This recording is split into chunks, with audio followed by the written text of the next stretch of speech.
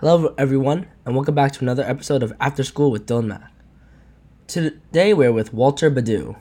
Walter was born and raised in Accra, Ghana, and is passionate about the power of technology-enabled businesses to unlock access to Africa's trillion-dollar informal economy. He is co-founder and general partner of 40X Ventures. However, Walter also spent a decade at Morgan Stanley. In this episode, we interview Walter and ask him about how he started his company, what it takes to be an entrepreneur, how his mindset has helped him get through life, and everything in between. If you'd like to support me further, please go to my Instagram, website, or Patreon and support me there. Thank you and enjoy.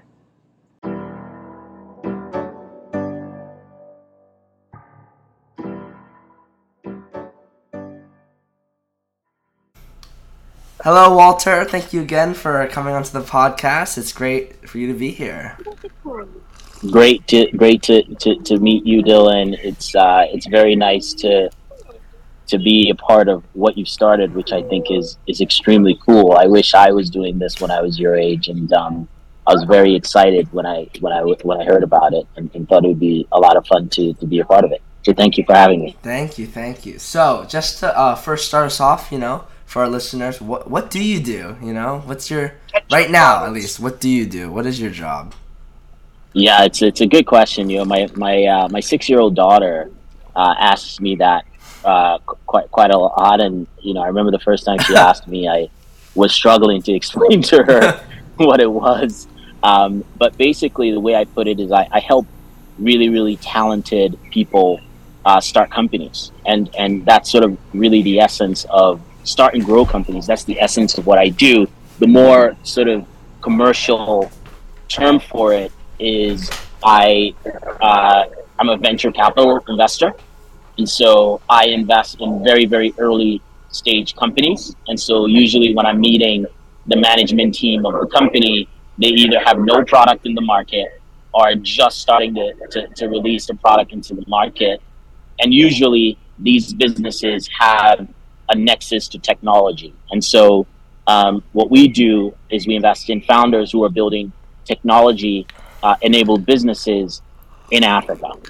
And so what we like to say is we really wake up in the morning to help combine capital, people, and potential to really unleash the next wave of innovation on the African continent. Great. So, I know we talked off the show about what you're doing, but I have this signature question. And so I'm 17 now, right? Just turned 17 actually. I'm a junior in high school. But like around that age, like what most people, what I would ask is, when you get back from school, what are you doing? I know it's a little bit different for you. Yeah. So maybe let's just go back to younger years then. When you when you were at home, what were your hobbies? What were you interested in? As a kid, were you into reading a lot, or were you studious, or sports player, or? Yeah, so I was when I look back, I think I had a bit of a unique childhood in that I was a total nerd, but I also was really into sports, which usually doesn't kind of mix. Yeah. But it was black and white. Quite right. It was like oil and water. But I was in this unique position where I was hugely into sports. I played a lot of sports growing up, soccer, basketball. I played them at high levels, and at the same time, I was totally fascinated by the idea of learning, and was really nerdy. I went to computer school when I was 10 years old. My father sent my brother and I to computer school back in Ghana, and this is when people didn't even know what computers were. Yeah. And so I had this incredible, exposure in terms of learning about new things and having parents who really pushed me, on the educational side of things. But then I had this incredible passion for sports. And so, like I said, I played basketball, played soccer. I did taekwondo for many years. And so my life very much growing up was pretty, vibrant when I think back to it, because I had both of these things at the same time, which was, now looking back, quite rare. Great. So though, now what were you doing when you were 16 or, you know, I don't Yeah. know. So I grew up in Ghana in Accra. I moved to the U.S. when I was 12 years old, and I went to boarding school, at Groton School in Massachusetts. And so I spent my teenage years, by and large, away from my parents. Right, I was in boarding school, and so I really grew up in school, and I had all my friends with me, the majority of the school year, and so it was a really fun time, right? Because after school, I'd have sports. After sports, I'd go back to the dorm. I'd be with my friends. We'd be, joking around, having fun. But then there was time for studying and all of that, and so it was very enriching. And I think the most important thing for me is I always had this burning desire to be in business.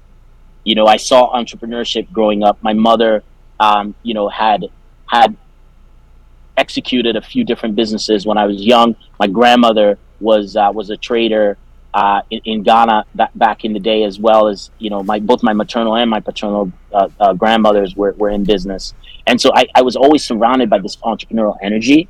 And I think, looking back, there's probably a little bit of osmosis there that pushed me toward the idea of business and finance and all of that. And so, while a lot of my friends were probably hanging out and playing sports and enjoying themselves over the summer, I spent my summers really from the age of 14, interning every single summer at a bank, essentially. And I have never had any other job since that age.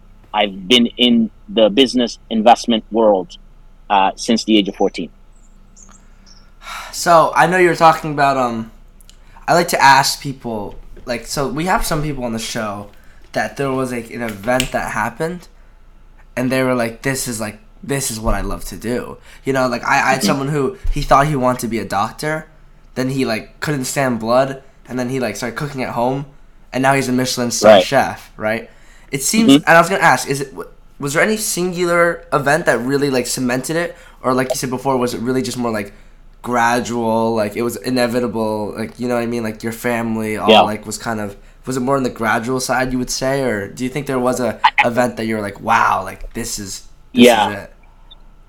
I think it's always interesting to connect um, feeling and sentiment with, sort of actual events. And I always, like I said, had this, desire to be in business, in the business world, etc. I think, interestingly enough, my first internship in investment banking, at an investment bank, I should say, at Credit Suisse First Boston in New York, was probably the turning point for me mentally, in terms of the shift to really zeroing in on what I wanted to do. So I had the pleasure of interning and working with your mom, on the interest rate derivative sales desk in New York, as a very, very young kid who didn't know anything. And they were great enough to allow me to just hang out there for the summer and just ingest all of this knowledge. And the thing that really, I think, turned it around for me was how, in learning about structured products and hedging and all of these things, there was a creative element to it, because you were taking very abstract concepts, right? But then it would mechanically affect the world, because you're helping a bank, for example, hedge their portfolio of mortgages that they've literally given money to people to buy houses. And so that creative exercise of being able to take abstract concepts, applying them to the world that we live in, and having it have true impact on people's daily lives, looking back, was really where the shift happened. And I just felt at home on the trading desk, and it just naturally came to me in terms of learning about the global financial markets, something I'm super passionate about, and it was very natural for me as well. Great. I mean, that's amazing. You're at such a young age. A lot of my friends now, including me, would be like terrified to like ask older people. Like, did you ever have some like some fear or some nervousness, and like how'd you like overcome that at like such a young age? Yeah, I think, look, I think I grew up probably very quickly relative to my friends. because remember, I went to boarding school, right? So I learned to be independent from a Living very, alone, very yeah. young age, from the age of 14. And so I was really, naive probably, in that I wasn't really scared of anything just because I spent my days at school living with older people 24/7, right? And so the idea of asking them for things, interacting with them was a little bit more natural. I will say though, on the trading floor, it was intimidating when I first started because you walk on this floor. I remember back in the day, at the Credit Suisse trading floor on the fourth floor, I'll never forget it. You walk in, there's just hundreds and hundreds of rows of computers. And, these guys were incredibly smart guys. It was very, very intense.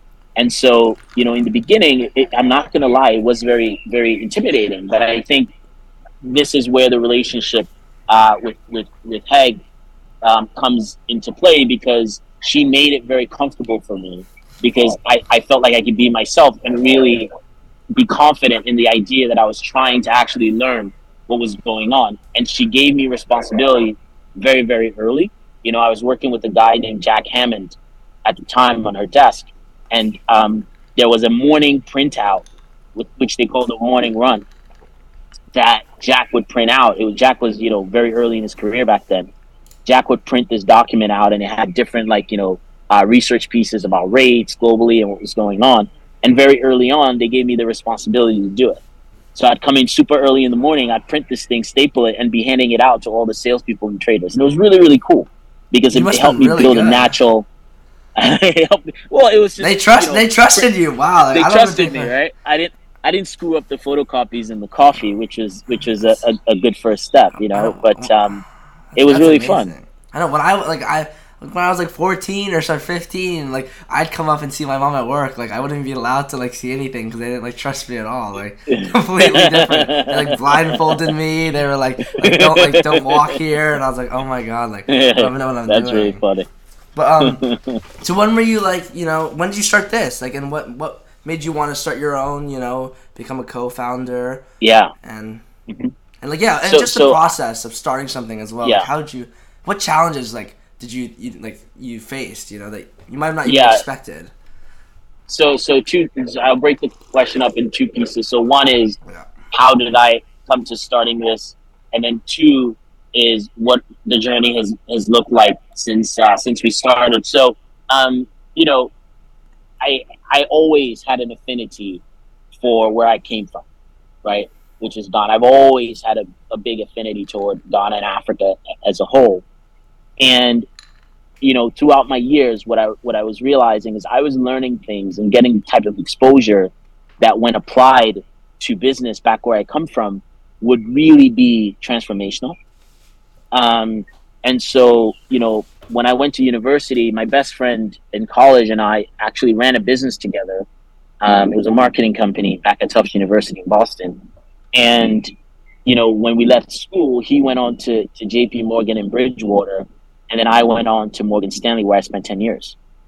And the whole time, there was no doubt in my mind that I was going to start an investment firm, okay? And I was going to start it with a focus on Africa. That was just very, very clear. I even said that to your mom back when I was 16, that this is what I wanted to do. And so it was very, very clear for me.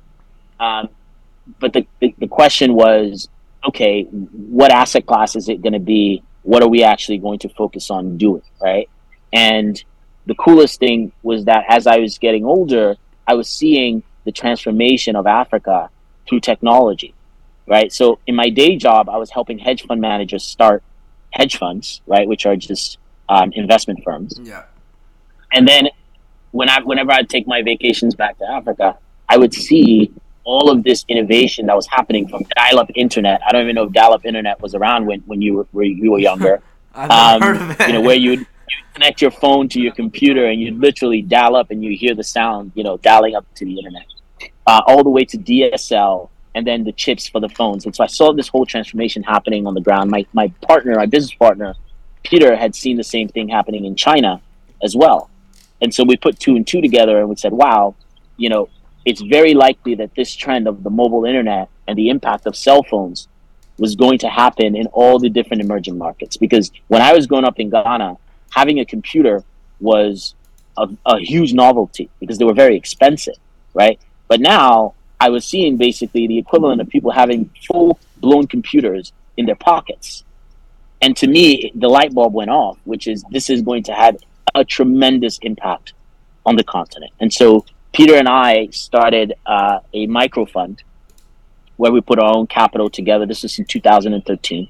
Yeah. And we started, investing our own money in the venture space, in frontier and emerging markets, specifically with a big focus on Africa.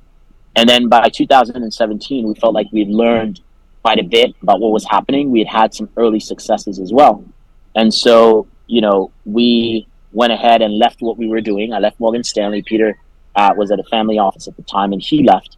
And, we started out building 40X Ventures, where, we raised our first external fund from investors who we had to go essentially tell the story regarding what we were doing and why we thought this opportunity was a transformational one in our lifetime, and how we plan to execute it. And, fast forward to today, it's a much bigger firm now. We now have, almost 15 people, 4 different offices around the world.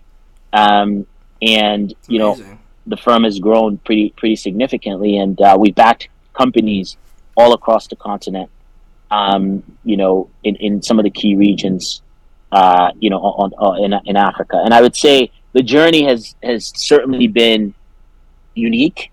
I think Peter and I's experience and sort of what we had done in the past gave us a sense of a bit of credibility when we were coming out to launch the firm. But, the idea of 2 people running an investment firm, in theory sounds difficult. In practice, it's even worse. Because today I look back and, we have 15 people doing work, a lot of which Peter and I were doing just by ourselves. And so there were a lot of sleepless nights and a lot of intense activity. But, the most significant thing, I think, is having passion for what you do, because we're both very passionate about what we do. And I've always been passionate about this. And so it's never really been work. It's really been, a way of life, if you will. And so it never really feels too much. That's amazing. I actually want to ask about, you guys are leaving the safety of the jobs you've had. Mm-hmm. Did you have to prepare yourself for the risk, and also I assume external people in your life would probably not everyone would probably, or did everyone support you fully? Because I know at least with my family, I don't know if everyone in my whole family would be yeah, go for it, leave your job, go do what And did you, were you just were you I believe in myself so much that the risk is not even there, or did you acknowledge there was risk and that this could fail maybe, and how did you just manage all of that? Yeah, that's an excellent question. So I think this is where discipline comes back again. In that I had a pretty clear idea as to what I wanted to do. Right, by the time I left, I had an idea as to what Peter and I were going to do. We had tested it with our own capital to see if it was going to work, right? And so I had actually prepared myself for this idea of leaving and spending some time trying to build this firm, and being very rational and clear about the fact that it very well could fail.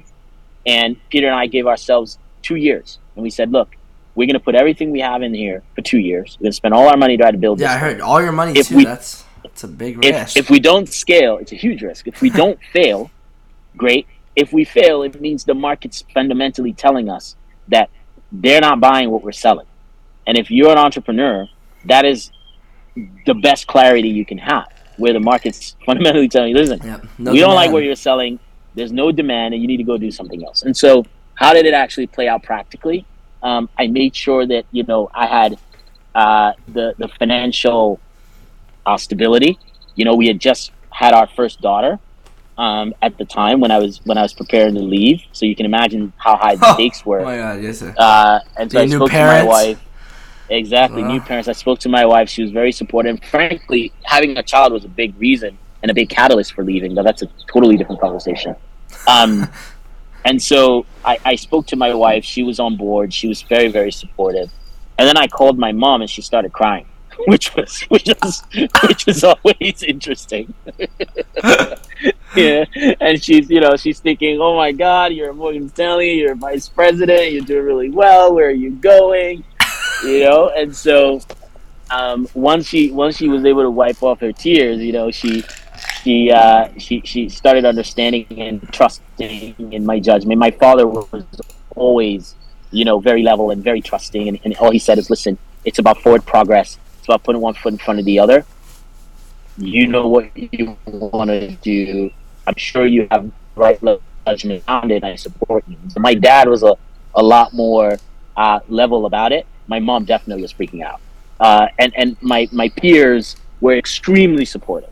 Extremely supportive. Great. I mean, all of my closest friends were some of our earliest investors. Some of my clients were investors, right? And so all of the relationships, if you can imagine, from 16 at Credit Suisse, all those relationships over the years all came into be very beneficial as we were starting out, because I was able to leverage a lot of those relationships to solve a lot of the problems that we had and challenges that we had starting out. That's amazing. So I'm curious. I think when most people think of entrepreneur, at least at my age, they think of like selling like a physical product, like engineering based. Was that never like an interest for you? Like you never want to dabble your toes in like maybe selling like some sort of, I don't know, bottle or whatever. Like I don't know. So that's interesting. So I had dabbled with a few entrepreneurial ventures before this, and like I said, Peter and I started a company in college. It was also a service-based. It was more a service-based business in marketing. I had also started a bit of a non-profit / for-profit business that was essentially selling water bottles with filters in. It's called Go Water Africa, where we were able to work with a company in China to essentially produce these water bottles that had ionic absorption filters, Wow. Carbon absorption filters in them to be able to filter river water and all these other things. And that was extremely challenging and humbling. We eventually had to fold the business, but I got a firsthand view of how difficult it was to actually execute business on the ground. And so, and then it also taught me that where I felt like I had an edge was really on the finance side of things, on the investing side of things, versus actually running a company. And for me, it was about having exposure to a number of different businesses versus going very, very deep on one particular one. And I found that I had a lot more energy and passion for being able to, work with entrepreneurs across different industries and sectors versus being in one sector and going in on my own. And if you think about what I did as a career at Morgan Stanley, I'd work with different hedge funds, and many of them were executing different strategies. So whether it's long, short equity, quantitative, systematic macro, what have you, these are all very different products. And I found that I had a lot of passion being able to learn, again, back to the theme of learning, being able to learn about very different businesses and business models. And so it was much more of a fit to be in venture capital than to actually just build and sell a product. I mean, it sounds like to me though as well, like, can you still hear me, by the way? Oh, sorry.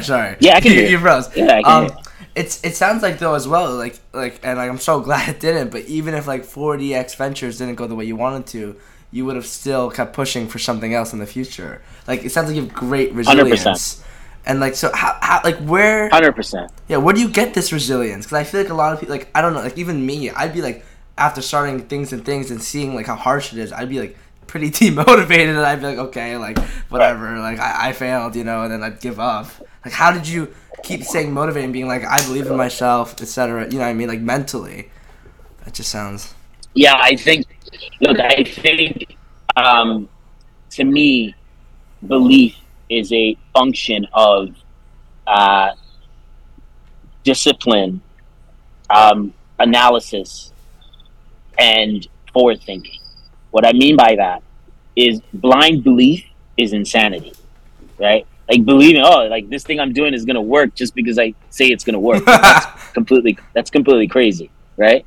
However, when you take your time to truly hold yourself accountable and have discipline to learn the things you need to learn, right? Test your own hypothesis, find the data to back or refute your view. When you do that, when you decide to do something, you have a significant amount of information and a lot more honesty about what you're doing. Because if you believe that you have, an ounce of intelligence and you've applied that intelligence to essentially, stress testing your ideas, then when you go out to actually execute your idea, you've anticipated a lot of the roadblocks that may actually come. You're not just running out and, just saying, okay, may the forces be with us. Let's go. Let's go. You've actually thought, exactly, like, this is, you've actually thought about all of the different things that it's impossible to think about all of it, but you've thought about all the potential things you can think about that may derail the plan and come up with remedial strategies around those things. And to me, that's really what entrepreneurship is. It is not just blind faith and just like running out, right? It's your ability to have persistence and grit is a function of preparation, right? And when you're prepared, if from the outside looking in, it looks like you have a lot of perseverance. But the reason why you have a lot of persistence and perseverance is because you're prepared. And that's what separates people like you from people that have maybe not have the most successful. Preparation is the key. So obviously, though, you are human, so you couldn't have probably prepared for anything. So of course.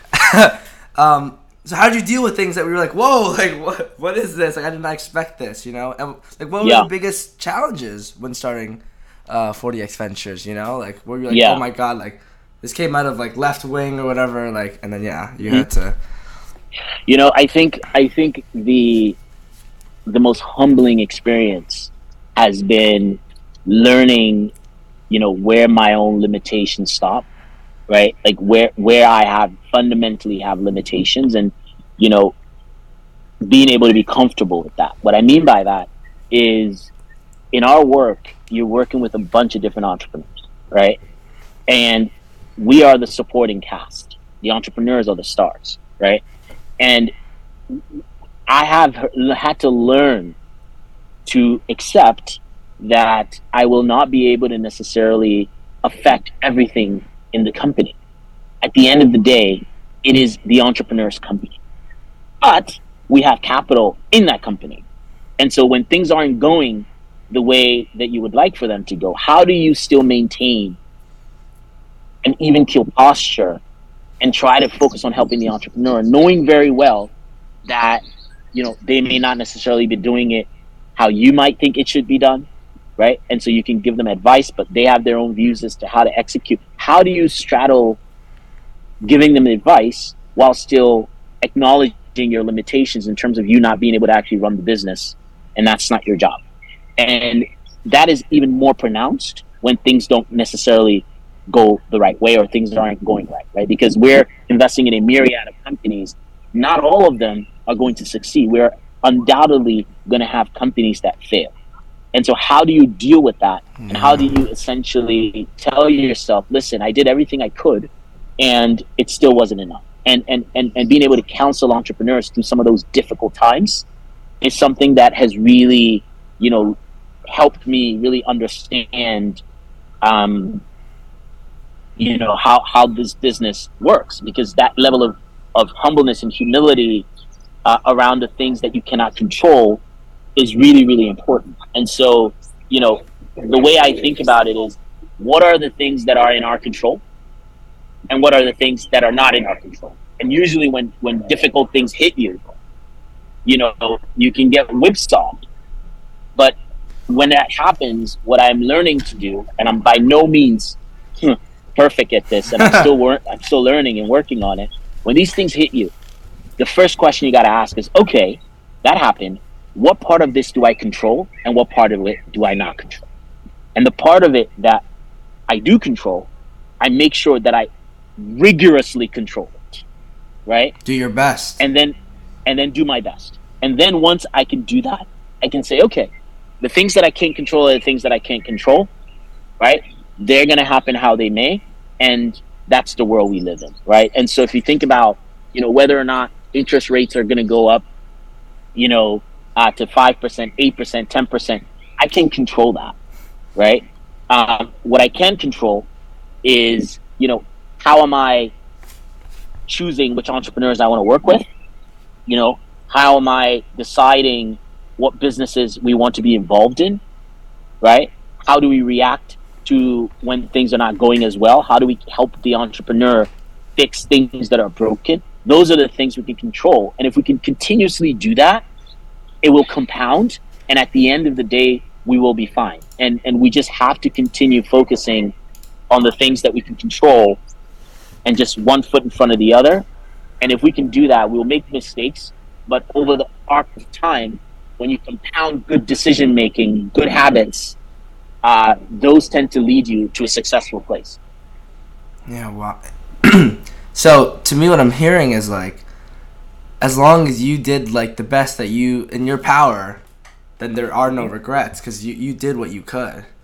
Exactly. I see, like, you would feel regret if like there's something you could have done and you didn't do it. Then that's where you messed up. That's difficult. And what we always talk about as a team is this idea of good judgment, right? And so when we're making decisions, the first question we ask ourselves is, are we exercising good judgment here, right? And if we can always err on the side of good judgment, we will be fine, because we will never really question our decision making. We may, but ultimately we're making the decision with the information that we have at the time. And if we can exercise good judgment with the information that we have whenever we're making decisions, we will regret a lot less, right? That doesn't mean you still won't regret things, and you won't be bothered by things that may happen, negative things that may happen in business. Sure, but it's much easier to deal with that when you, to your point, can say to yourself, I did the best that I could, and it still wasn't enough. Of course, it's never gonna, like, even things out of your control that happen. You obviously, I bet everyone would still be like, oh god, like this sucks, like, and you're never gonna be like oh whatever, like, but still, like, at least you did everything. And also, 100%. And what that has taught me is, a little bit of stoicism and how to really be even keel, right? Not be too high, but not go too low, and try to maintain a stable emotional base from where to actually operate the business. Because if you get swept up in the wind, it becomes very difficult to do this job well, because you build up these biases that really affect you and lead to bad decision making. And so what I'm learning, and what I've learned is keeping this stoicism and trying to be even keel, whether it's wild successes or deep painful failures, trying to maintain perspective at all times. Yeah, it seems like you've gotten very comfortable with failing or making mistakes, but it seems like you just like your mindset is like, I just have to learn. Which I feel like a lot of people, let's be honest, like, don't, like, if everyone did that, then like maybe the world would be different. But yeah, but you gotta remember, the reason why I may seem like I'm okay with failure is because I focus on judgment, right? Because if you exercise good judgment and there's failure, you can't control. Remember, control the things you can. So I'm okay with failure when it's happening, regardless of the fact that I've tried my best and made good decisions as much as I could, and it was still not enough. And if that's the case, it's like, okay, well, like, it is what it is. There's nothing I can do, right? But also, just talking to you, Walter, you also though seem like a very like personable person, like good to talk to, right? I'm wondering, and I assume that obviously with something like this, you're doing a lot of talking to people, like, new entrepreneurs, or just like when you're hiring people. One, like, I'm curious, like, are these just like natural gifted skills of yours, or did you was there something like where you like really learned how to talk? I feel like a lot of people in the world would love to be able to talk like you, just like very, maybe charismatic is the word, like, I don't but right. Yeah, like, where'd you develop these skills? Yeah, it's interesting that you say that. If you spoke to my team, they'll tell you I'm like the biggest introvert in the world. Um, but I think for me, I spend a lot of time with my thoughts. I spend a lot of time thinking, and I always have been somebody who loves the idea of long stretches of time just thinking and working and learning and testing myself. And I think what I always try to do is, number one, be ruthlessly honest, um, and really focus on authenticity. And what you call charisma, I call truth, right? And I have learned that when you speak from a place of honesty and truth, and unvarnished truth at that, because there are certain things you may say that people might not want to hear, but you have to be able to tell them the truth, even when it's a difficult message. And so for me, it's been focusing on being authentic at all times, being empathetic, but truthful, being able to deliver difficult messages in a very simple and clear way, but with empathy, right? And to me, when you execute from that place, people tend to be drawn to that because they know what they're getting is your true, authentic self, and they don't have to be worried about whether there's an agenda or you don't have to worry about any of that. Any hidden They can stuff. also let their any hidden things. They can just let their guard down and be honest and direct with you, just like you're being with them. And I would be lying if I said I came out of the womb like this. I spent 10 years I spent way more years than that on Wall Street, but I spent 10 years at Morgan Stanley, and a good part of that, I was on our sales team for about eight of those years. I was on our prime brokerage sales team. And so every single day I was forced, by definition of my job, to speak to people. Right. And so what you learn how to interact with people, you learn how to get people to trust you, you learn how to solve problems for people, and you learn how to be authentic, because on Wall Street, no one has time for bullshit, right? Mm-hmm. They want to know the truth. They got things to do. Everybody wants to know what the truth is, because that's really what matters. Concise. Precisely. And so when you operate from that place, I have found that it actually cuts across the world. Everybody wants to be around somebody who they can be themselves with, and who they don't feel has an agenda, and who they know at all times will tell them the truth and be authentic. So it seems like what you do is you take that first step in creating that environment of honesty. Like, Precisely. Hey, we're honest here. Yeah, it also seems, I'm connecting a lot of things, and I might be dramatizing it, but it seems like, when as a kid, you said like you had that nerdy side to you, which is probably technically how you're doing this, but also maybe that sports side of you, like that competitive fire, the 100%. like how to win mindset. Seems I can really and be see on a it. Team. Exactly. Oh, right? team. How to team be a team player. Absolutely. Right. So, when you're looking at like someone, like to like invest in or whatever with your company, I assume you're obviously not just looking, like you said, at like what the company actually is, but also the entrepreneur. So what like traits of that person like are you looking for? Like let's say some kids that are listening to this want to be an entrepreneur, and obviously to be an entrepreneur you need to get angel investors, etc., etc. And they're wondering like what personality traits should I work on? And I was just wondering like what do you think is like?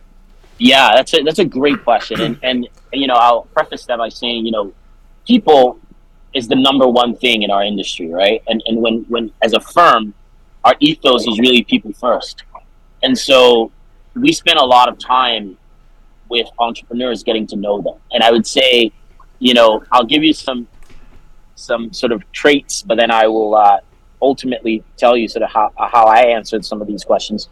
The first thing is, does this person fundamentally have intellectual horsepower, period? Like, is this somebody who is a deep thinker, very, very smart, is very analytical, can solve problems, period? Because if you don't have that, it's very difficult to do what we do. You have to have intellectual horsepower.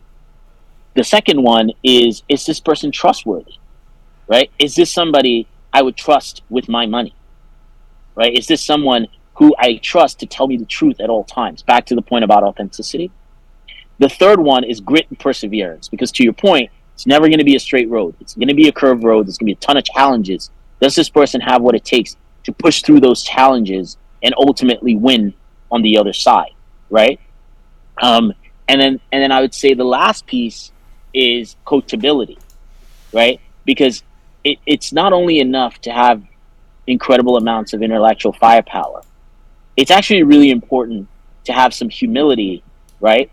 To know that there's a ton more that you don't know, and be coachable, right? So that if people are telling you things and people are bringing their perspectives to the fore, you're not shutting them down thinking you're the one who knows everything, but you actually make room for different perspectives.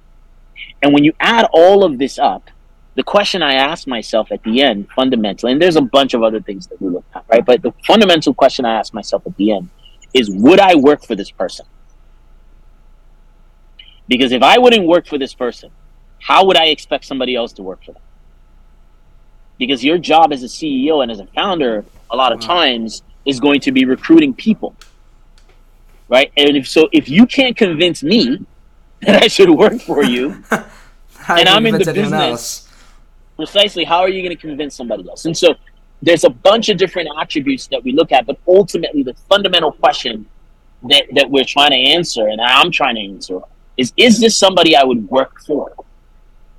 Do I believe in their vision enough to work for them, right?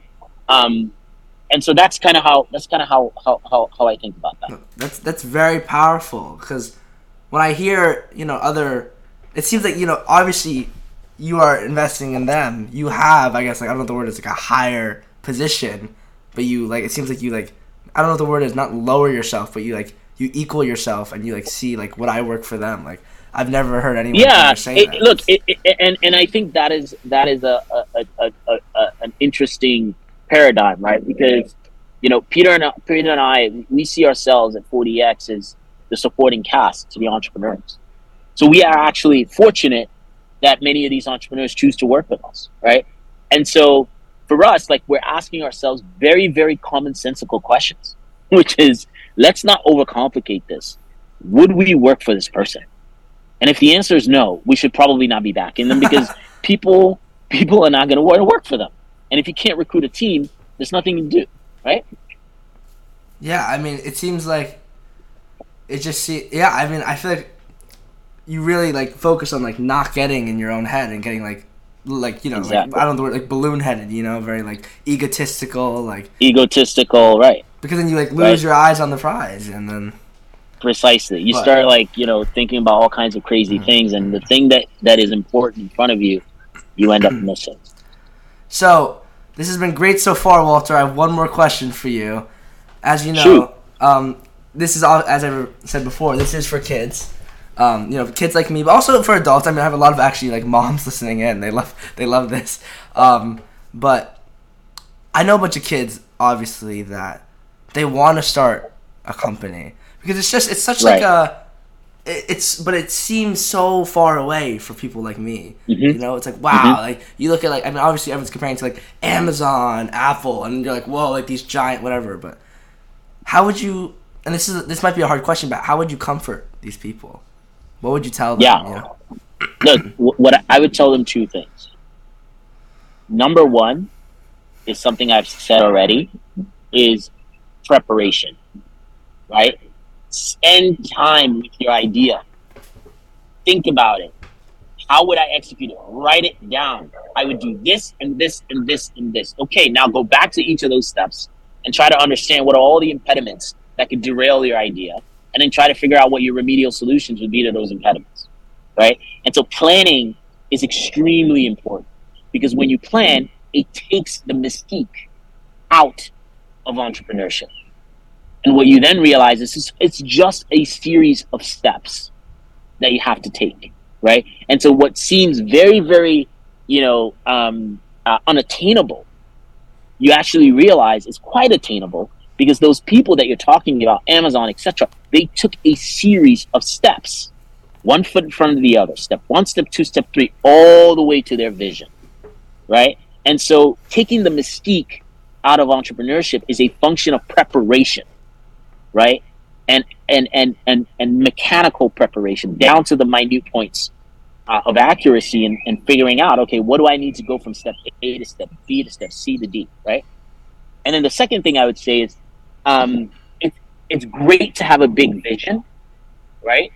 But it's even more important to couple that big vision with small pieces, to cut the vision down into smaller steps and smaller Little pieces wins. that you can, little wins, right? And for example, if you want to start a company, and you prepare and you test your idea and you talk to the people you trust about this idea, start it on a very small scale, right?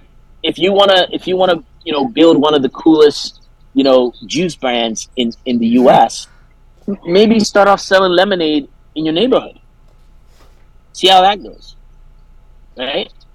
And learn about the business, learn about cash flow, learn about the financials and all of these things. You start actually learning how the business works, and then you keep adding things to that, and over time you'll see, back to my earlier point, it's a series of steps, and when you look back, you'll see it compounds over time.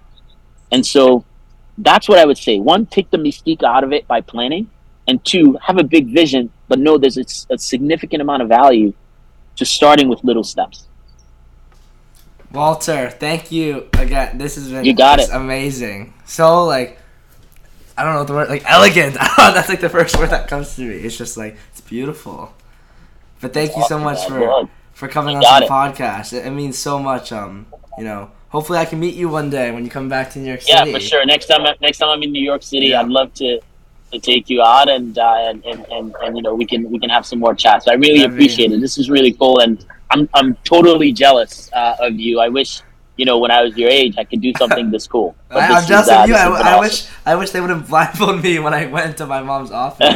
But thank you, Walter. Enjoy the rest of your weekend. You got it. Thank you so much. All right, you too. All right.